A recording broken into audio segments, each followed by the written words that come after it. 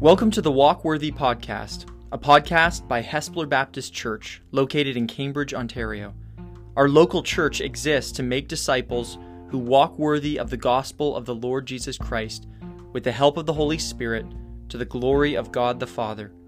We hope and pray that this is an encouragement to you and to anyone else you share this with.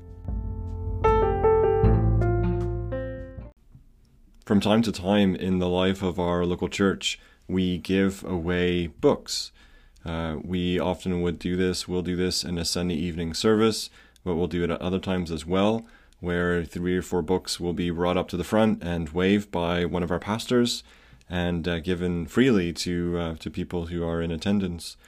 The reason for first doing this was just seeing it done well at Capitol Hill Baptist Church in Washington, D.C. by Mark Dever, who would often do that, probably still does, and would just hold up a book, read its title, the author, maybe a very brief line or two on what the book is about, and whoever was interested in that could just raise their hand.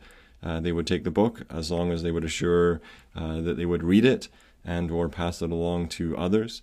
And so I've adopted that. We've adopted that in the life of our church.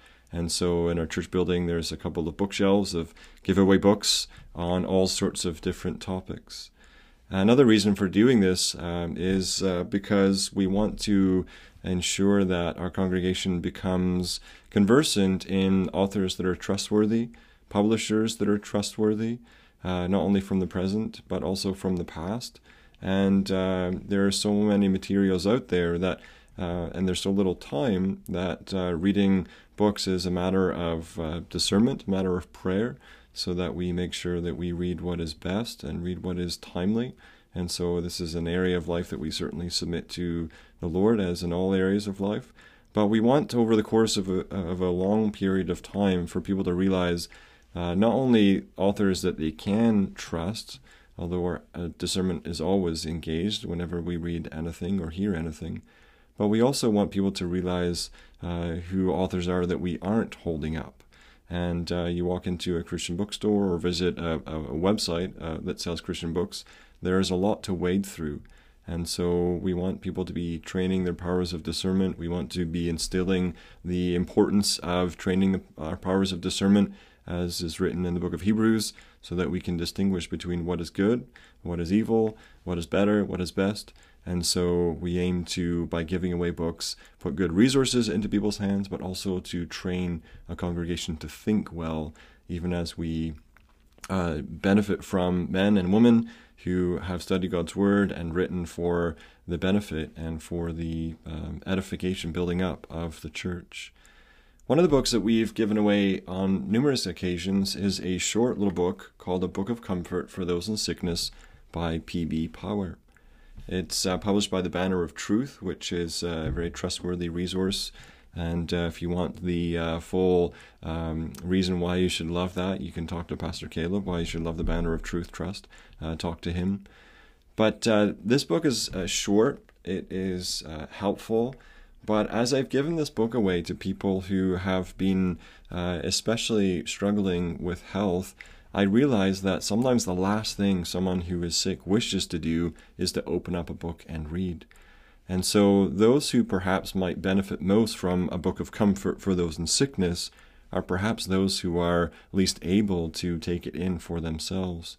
So with that in mind, I reached out to Banner of Truth and asked them if there was a way to secure permission to read aloud this book of comfort, so that it could just be a resource for our church that people can access from their phone. And even though they might be too tired to open their eyes, pick up a book, and read it and think for themselves, perhaps they could press play on a phone, or someone could do that for them, and they could simply listen to these words from a book of comfort for those in sickness. And so that's what this explanation is given for. I am going to read through this book chapter by chapter and post them, either the chapters as individual episodes or maybe a few together, so that it is just there for people to listen to. I'm thankful for the Banner of Truth getting back to me and giving the thumbs up. The copyright of the material is no longer applicable because of the time when it was written, and so there is freedom for us to do this.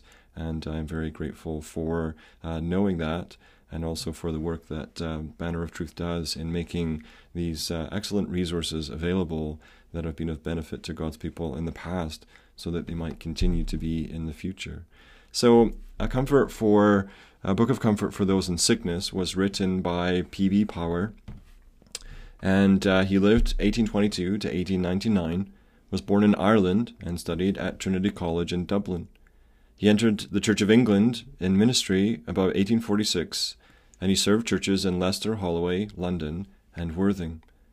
In the prime of his life, though, around 1865, his health entirely broke down, and he spent his remaining years as an invalid in retirement at Eastbourne. He is best remembered for this little work, which was originally published in 1876 as the Sick Man's Comfort Book. So the words that you will hear if you listen to these chapters are written by a man who experienced what you or those that you love may well be going through, which is why you are listening to this. On the back cover of the book, we read the following: "Suffering need not be a dark experience. While illness brings time to think, the natural tendency of our thoughts may not be comforting. Sickness may end activities we once enjoyed. It will make us dependent upon others, and feelings of pain or of uselessness or of anxiety about the future may be very real. To those who are in sickness, the author does not underestimate the strength of those hindrances to comfort. Far from offering superficial advice, his position is that no comfort is obtainable unless there be, first, true knowledge of ourselves, and second, right knowledge of God. His main aim is to state what this knowledge needs to be, and to show how with faith in God's character and presence, suffering need not be a dark experience." If it is at this present time for you, I do hope that you will continue listening to these words by a brother from the past, and that these words indeed would bring comfort to you.